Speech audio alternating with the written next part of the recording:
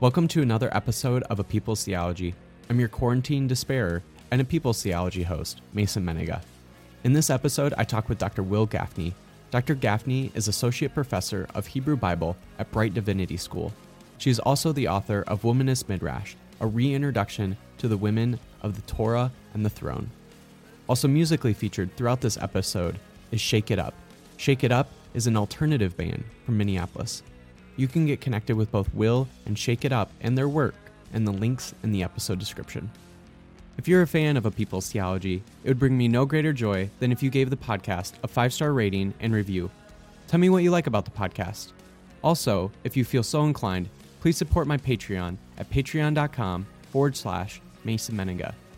There are multiple tiers with wonderful rewards, including papers I write to even a book club. Enough of my rambling. Enjoy more inspiring and liberating theology.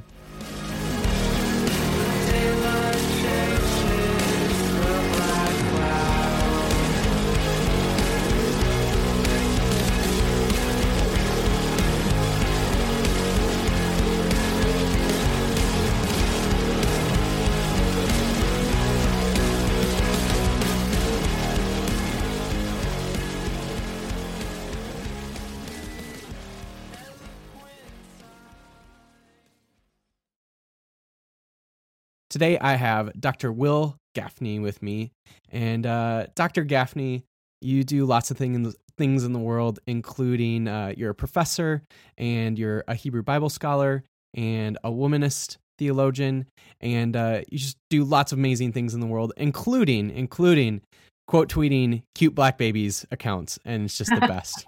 So, with that said, there's lots of things that you are in the world, but who is Dr. Will Gafney to Dr. Will Gafney? I'm really glad you sent me that question so I wouldn't be sitting here with dead airtime while I tried to figure out what that meant. I don't know what it means, but a friend of mine recently put something on his Facebook page where he ranked the order in which he was various things in ministry. And so I'm going to use that as my default. And I would say first, I'm a teacher. Secondarily, a preacher. After that, I would say a pastor and a priest. Mm-hmm. Following that would be an activist.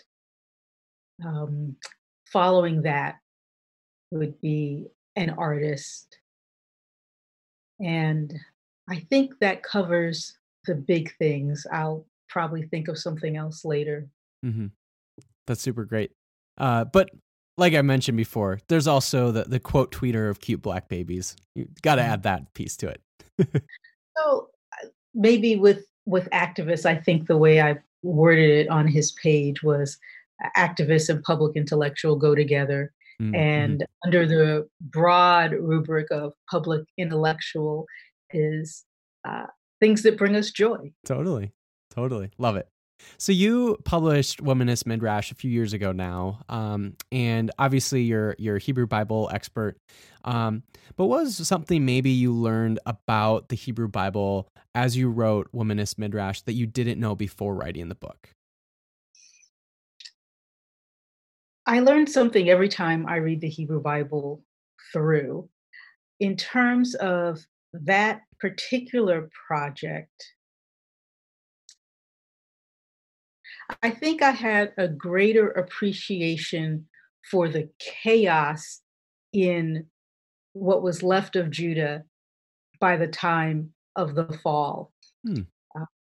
Trying to sort out the constantly shifting monarchs and attempts to provide the people some kind of stability, whether it was Egyptian Pharaoh or Nebuchadnezzar or the people putting forth their own choice, or the hopes that someone would rise and take over, or Nebuchadnezzar being seen as an interloper. Just so much chaos that it made it very difficult to sort out what was happening in chronological order. Mm-hmm.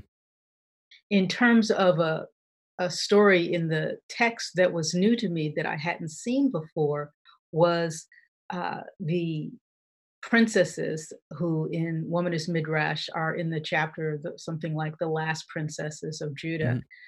Hmm. They are certainly King Zedekiah's daughters, perhaps daughters left over from previous reigns that still lived in royal housing. But there's this story of these royal daughters who are uh, drug across country, then kidnapped, then rescued, and it becomes apparent that people want to control them because if one of them should be impregnated, then that's a claim to a new monarch to reconstitute Judah. Mm, And so just watching these women being dragged around and passed from hand to hand um, was very sobering. mm, mm, hmm.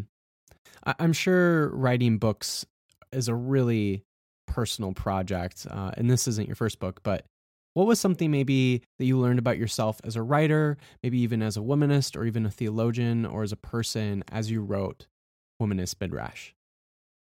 So I need to correct the record because womanism existed um, broadly in literature and then came into religious scholarship through theology.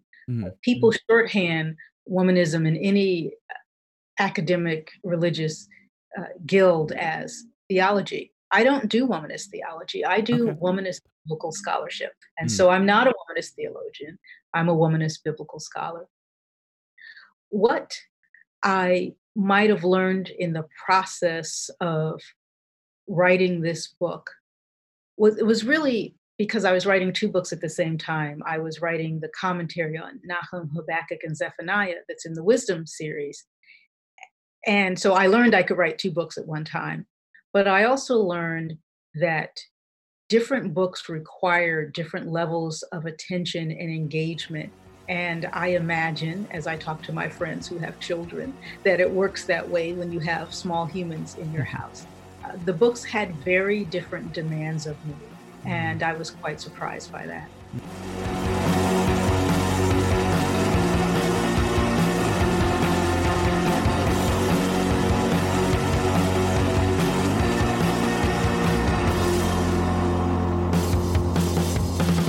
It's not just the things that draw second glimpses to me. It's obvious to me.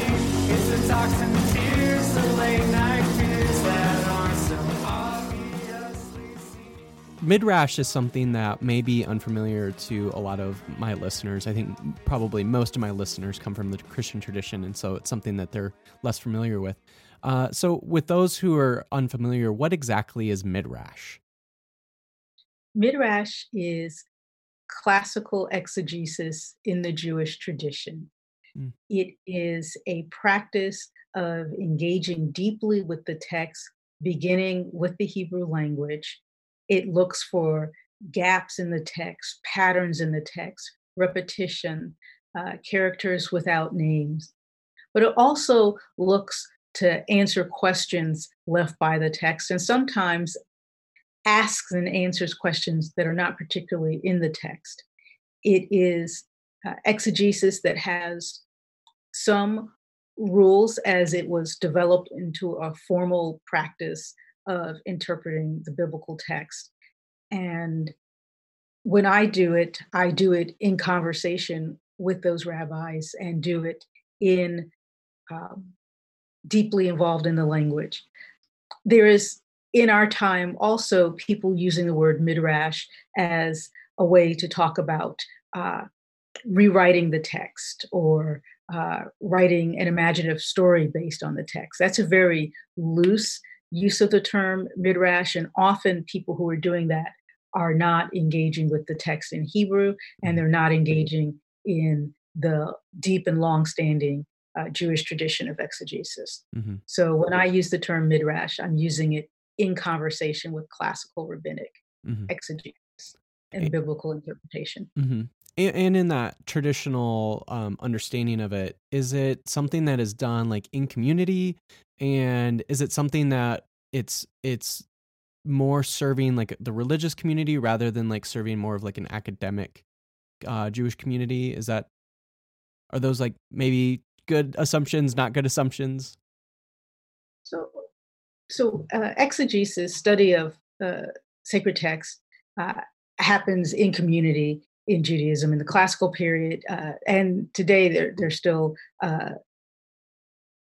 Bate Midrash, houses of Midrash, houses of study. So it's definitely a communal practice.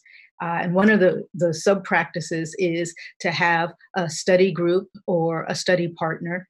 And that was a practice I adopted when I was in graduate school. 3 of us were admitted together. 2 of us became chavruta, became study partners.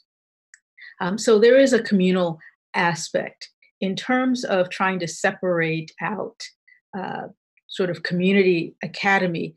Classically, while there are people who specialized in Torah, the rabbis and sages whose words and writings we see in the Talmud, in the Mishnah, in other religious texts, I don't know that they would have distinguished themselves in terms of being religious or being academic. And today, I found when I work with Jewish congregations that there's a much higher degree of literacy about the biblical text and about the other sacred texts in congregations. So sometimes the academic religious divide doesn't work well. Mm-hmm. So one of the things that is sort of clear, especially as I was reading your book, is that Midrash is certainly this sort of hermeneutic, or it's a way of interpreting. And in a sense, from my understanding of womanism, there is a particular or an attempt to have a womanist hermeneutic. And so how are the hermeneutics of Midrash and the hermeneutics of womanism maybe similar, and how they're different? I'm sure, they're obviously very 2 different traditions doing very 2 different things, but maybe there's some similarities and differences there. Sure. And obviously I brought them into conversation by even naming the project of Womanist Midrash. So womanist hermeneutics are grounded in the lived experiences of Black women. They are by default intersectional. And what intersectionality means is the effect of the multiple oppressions resulting from the multiple identities that Black women live. Mm-hmm. It's not just having multiple identities, which is how intersectionality has been misused in broader public discourse. So taking that approach, which is by default engaging race and gender and class, and then depending on the interests of the womanist doing the work, ability, disability, ageism, all sorts of other matrices of analysis. Midrash is digging deeply into the text for the treasures that can be found there, and sometimes helping to shape or even craft those treasures as the rabbis are getting particularly imaginative and creative. So holding those 2 things together, I'm reading the biblical text deeply using some of the tools of classical Midrash, like translation work and looking at the gaps in the text and providing backstories for characters and providing names for characters, to do this work of asking how this text speaks to the lived experiences of Black women. And so that's the point where they come together using all of these tools to ask, is this text functioning well as scripture for Black women? Is this God functioning as the God of Black women? And so those who've read the book will know that I ask questions like, if God is the God of Abraham, Isaac, and Jacob, is it sufficient as a feminist and as a womanist to say God is then the God of Hagar, Sarah, Keturah, Rebecca, Rachel, Leah, Bilhah, and Zilpah? Does that bear weight? So let's ask Bilhah and Zilpah, who as enslaved women have an experience with which Black women in the US and around the world can relate, and ask a woman like Bilhah, who was first enslaved to Laban, and we don't know if he used her sexually, then gave her to his daughter as a wedding present, who then gave her to her husband for forced surrogacy, and we call that rape, right? Mm-hmm. And then later in her life was raped by one of the sons of one of her co-wives or sister wives, a child who might have been like her own child or certainly like a nephew. And so is she going to say the God of the family who passed her from hand to hand and bed to bed is her God, right? Mm-hmm. So as a feminist, we might want to say God is the God of all, and let's call the names of the women and get them on the page and tell the story. But as a womanist, I have to ask, is this God safe for Bilhah?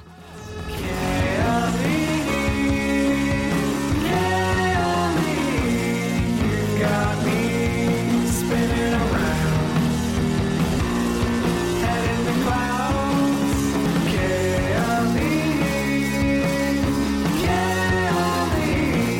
You've got me spinning around,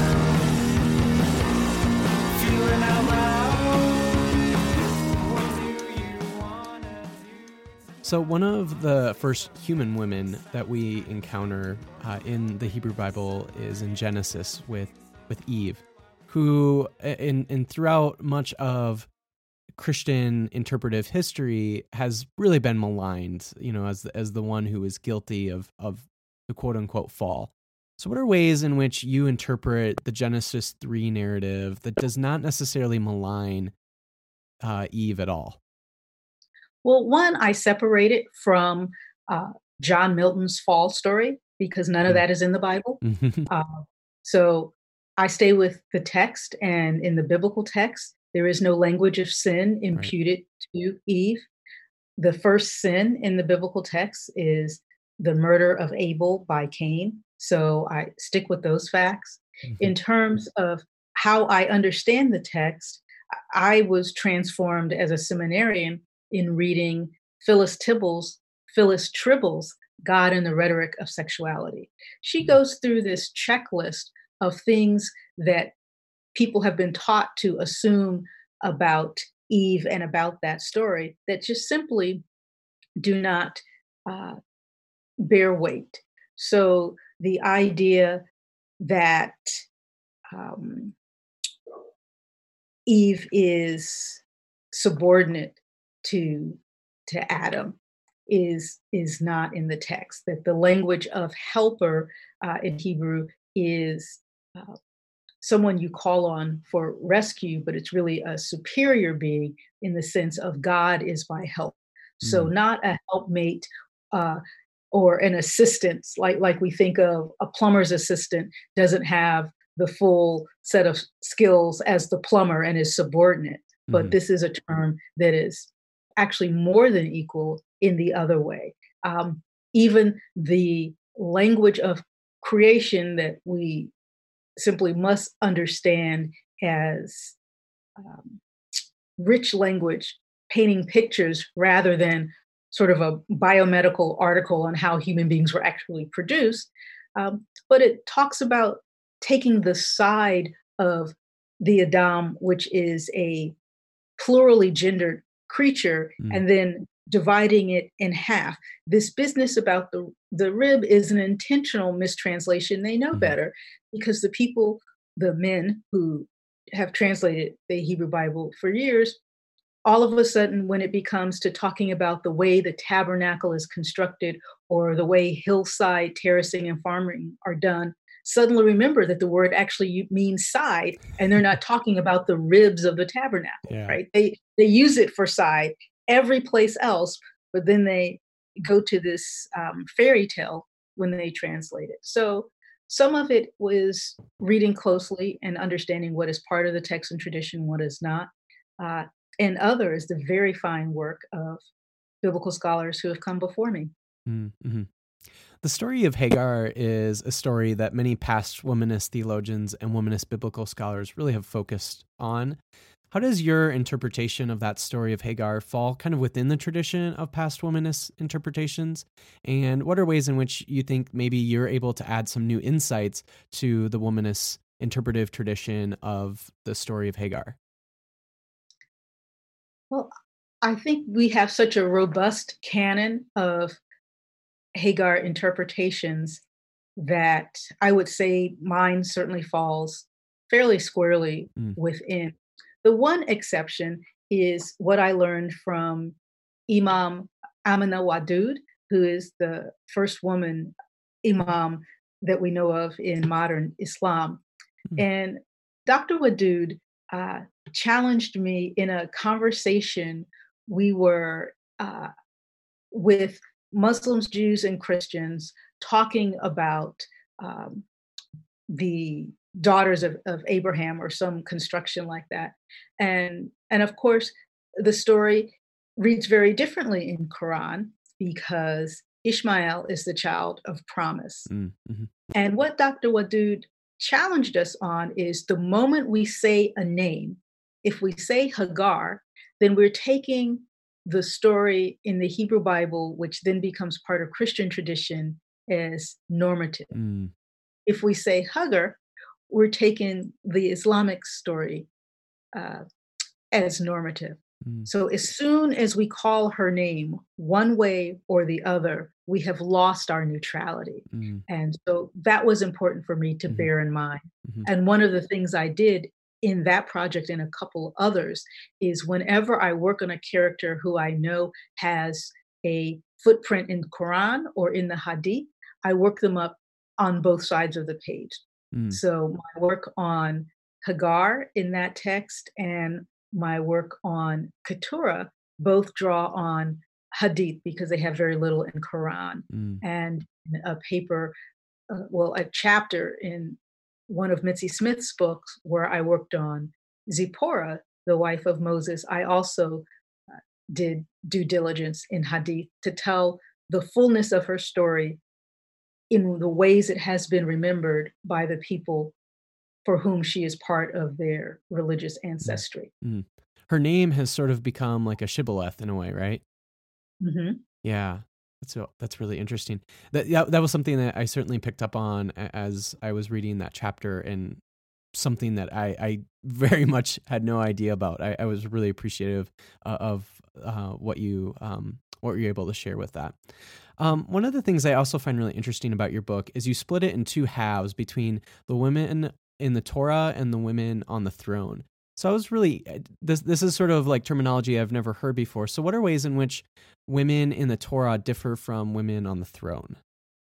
Okay, so I'm going to tell you a publishing secret right now. Oh, In, in spite of how well published I was already, uh, financial realities made my publisher skittish. I originally wanted to do this as 3 volumes, and they're oh, like, no, no, no, that's too much. That'll take too long. So then I said, okay, we'll do 3 sections. And so they were insistent on it being 2 sections. And my original format with the 3 volumes and the 3 sections was Torah, Prophets, and Writings, which is the structure of the Hebrew Bible.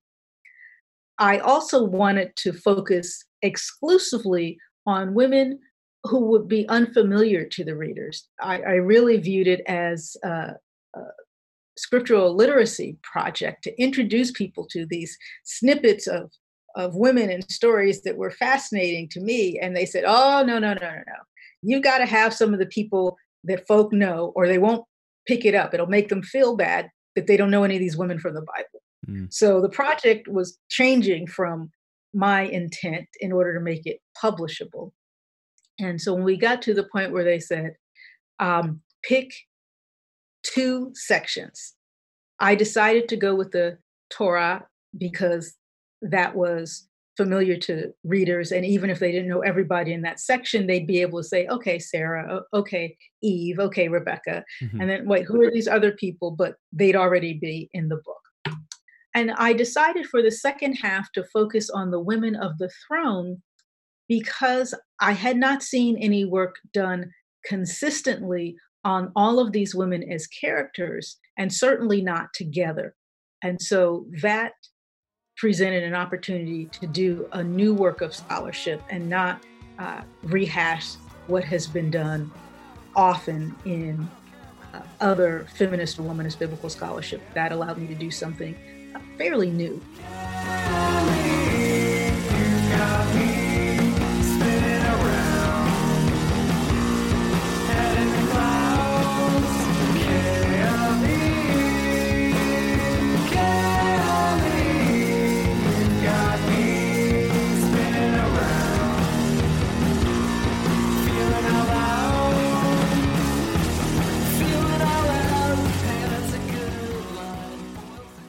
Today I have Dan from Shake It Up.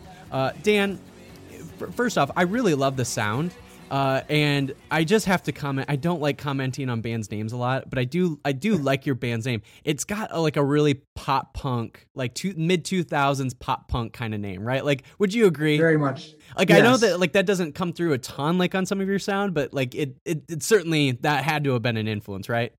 Yeah, I'm not gonna lie. It was taken from a Panic at the Disco song. Oh, okay. Well, that would be why I'm not a huge Panic at the Disco fan, so that would be why that went right over my head. But it also makes sense why there's a pop punk reference going on there. So anyway, I'm interested in the way in which you have been releasing music lately. You mentioned to me, and you can kind of look up on it online, but you've been releasing some singles lately. This seems to be like a trend that you're seeing among a lot of artists. Why approach music now kind of as like releasing singles and even like maybe some short EPs rather than releasing entire full-length albums?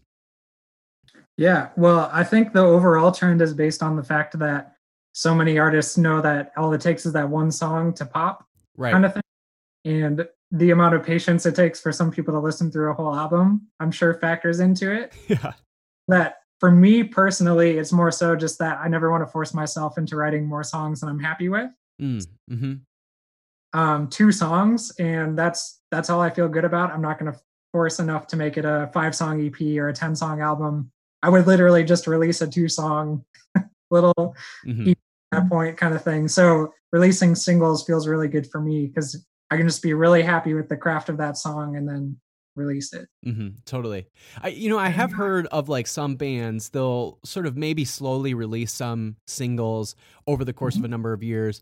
And then when they do feel like, okay, here's like 10 singles that fit really well, here's the full length album of those 10 singles. Like, yeah. I mean, I've seen that a little bit too, but it's such a different way in which an artist relates to their music. You think even like 30, 40, 50 years ago when bands were, they were prolific in how much they were writing, and they were writing 20-song albums. Sometimes, like even like the Beatles were releasing almost like twice a year, and they were these massively long albums. Like, so anyway, like that shift towards like just singles and only maybe like releasing like one single like a year versus releasing like 40 songs into 1 year. Like what do you think is going on among artists where that like is a significant change? Like, or how do you think an artist relates to their work with that kind of significant change of now instead of releasing 40 songs in 1 year, you're only maybe releasing 1 or 2?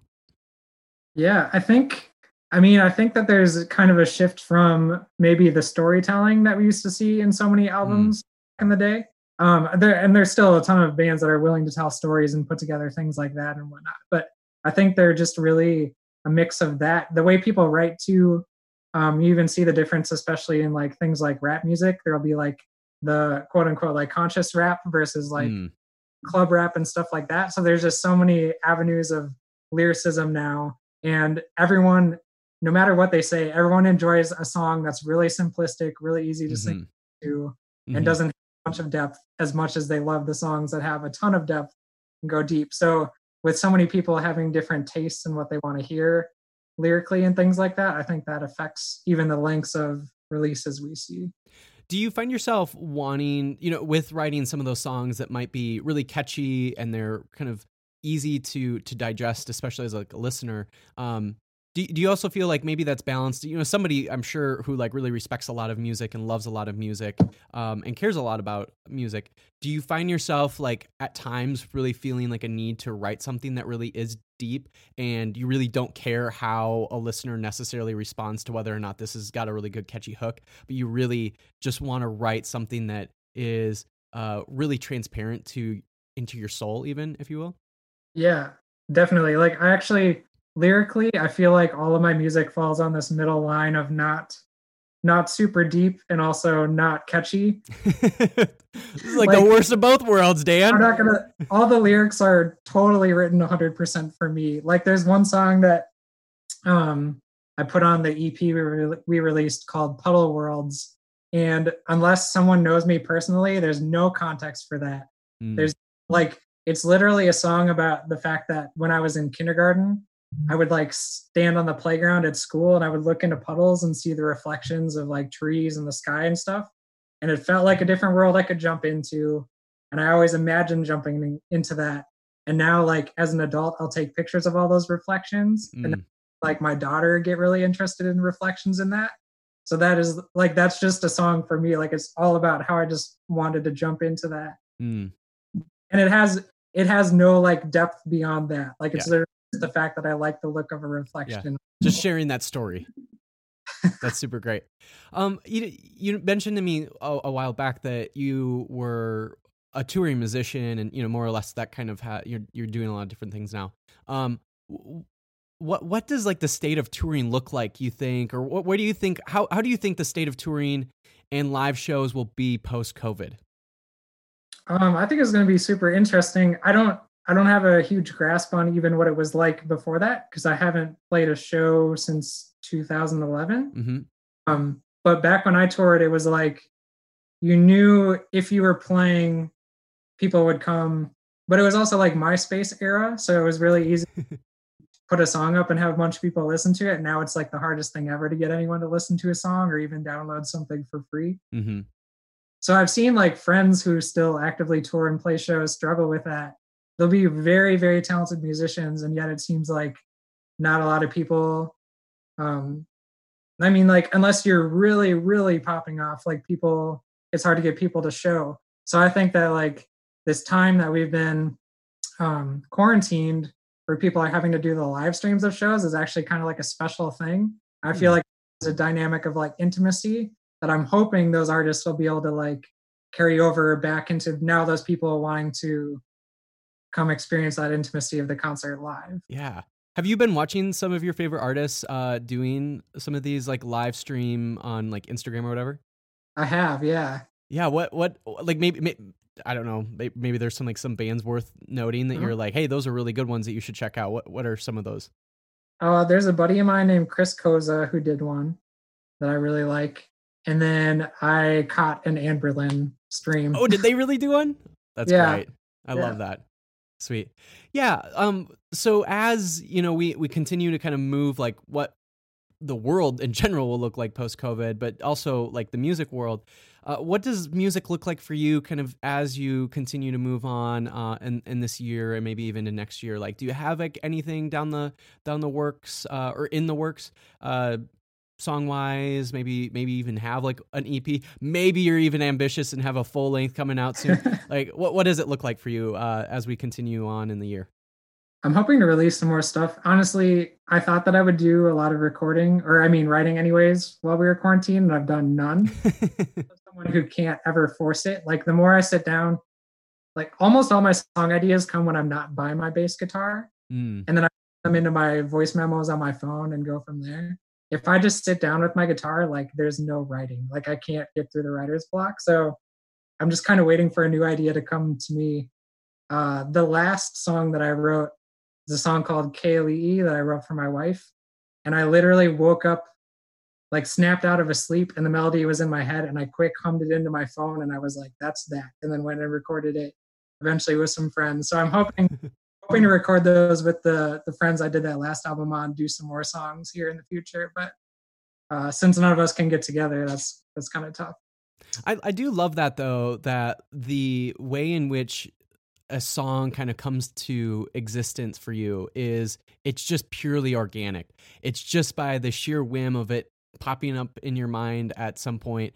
And so you're really at kind of you're sort of dependent on what your unconscious or your subconscious is messing around with at that time that you're totally unaware of. And then all of a sudden it manifests into your consciousness and you're like, oh, quick, I gotta somehow not only like communicate that to like a device and record it, but like somehow harness that moment in which I once experienced it into like actually creating the entire song. But I think that's super interesting that you're really kind of on the whim and discretion of your subconscious.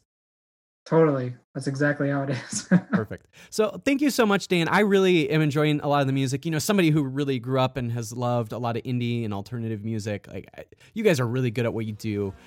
So I'm a big fan of the music, and, you know, continue to keep writing, and hopefully that subconscious maybe puts out a little bit more every now and then. Thanks, Mason. Your beauty's obvious to me. It's not just the things that draw second glance. It's not just the things that draw second glance. Your beauty's obvious to me. It's not just the things that draw second glance. It's not just the things that draw second glance. Your beauty's obvious to me. It's obvious to me.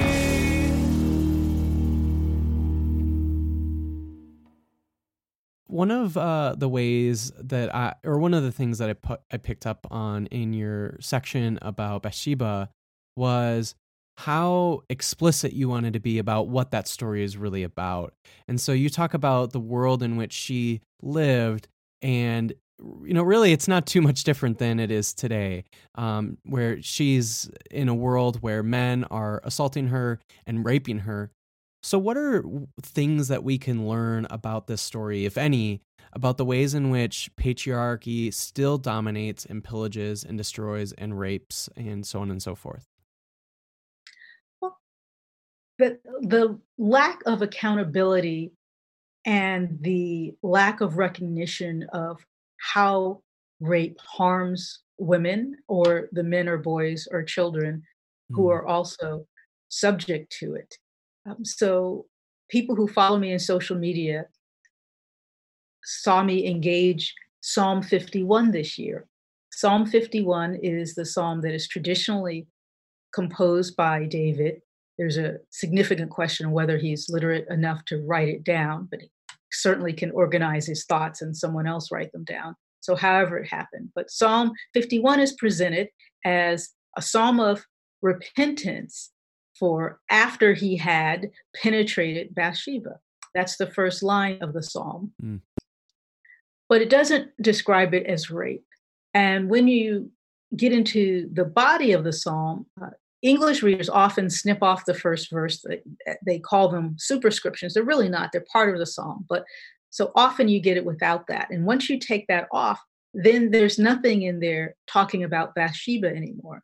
And David says to God, to whom this psalm is addressed, against you only have I sinned and done what is evil in your sight.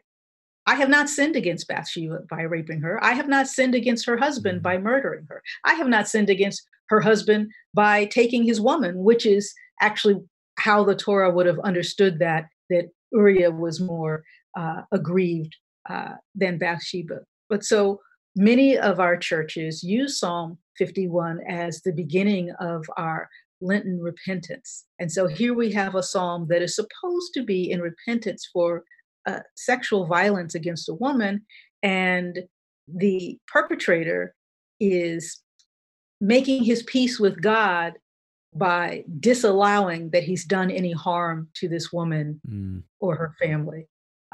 We use a particular translation in the Book of Common Prayer in the Episcopal Church. I'm still trying to run down what that is. It looks like RSV with a little alteration. But there's a line where David is talking about the harm that has come to him because of this. And he said, and in the prayer book, it says, the body you have broken. And so when I was in church praying that, what about the body you, David, have broken? So the way that gets absolved in the scriptures is very much like what happens today. You can get a man who makes the noise of repentance, cries, thrashes about, but society is still trying to come to terms with, how is this harmful? It's just sex, right? And so I think unintentionally that psalm holds up that reality to us. The Hebrew Bible is a text that encounters a number of religious traditions.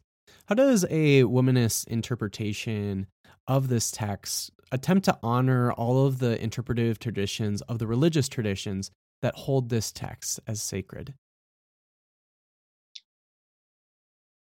Honoring is not about the specific interpretive tradition. I can honor and respect that people who pray, read, revere, study, interpret, and preach this text are going to come to some different conclusions. I can respect that. I can also say that some readings are harmful because of their implications or because of their explicit content, and that some readings are beneficial. I can also say that some readings are very distant from me because of the commitments of those readings. But that does not keep me from honoring or respecting them, except in the cases where I find someone is using the text in a really harmful way. How do you see womanist midrash, and it may be very obvious, but how do you see it as inspiring and liberating theological work?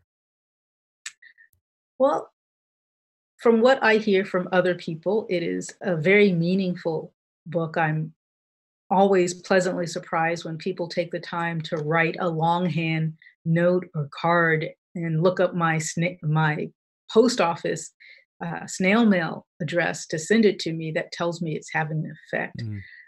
I'm hearing from colleagues and students of colleagues that it is required teaching in a number of seminary and university classrooms, in theological education in Christian seminaries and in some Jewish colleges and seminaries. I know rabbis that are using it as they prepare their weekly sermons. So hearing all of the places that it is being used tells me that it is meaningful to people, and I am grateful and gratified that that is the case. That's super great.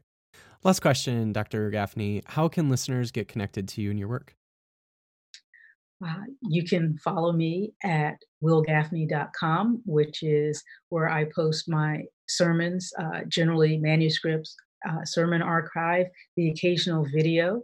You can follow me on Twitter, which is where I am most active. And I have an Amazon author page where you can buy all of my work. Awesome. I will say you are a wonderful Twitter follow. So if those who are listening haven't followed you yet, which shame on them for not doing so already, but if they haven't, they really need to make that change in their life. Well, thank you very much. I appreciate it. And I enjoy following you as well. Awesome. Well, thank you so much, Dr. Gafney. I really love your work. I really think that your contribution to the womanist tradition, as much as I probably have no say in it, but at least from my perspective, your contribution to the womanist tradition is absolutely groundbreaking and wonderful. And so to be able to speak with you and chat with you a little bit more about it, about this particular work, is just, it's a dream. So thank you so much for your work. Thank you. Have a good evening.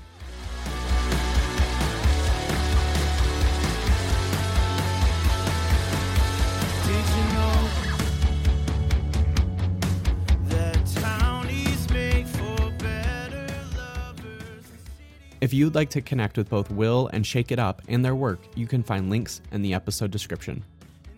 Thank you again for listening to another episode of A People's Theology. If you liked what you heard, please give the podcast a 5-star rating and review. Also, please support the podcast at my Patreon at patreon.com/Mason Menega. And remember, friends, go and be the theology to the world that inspires and liberates.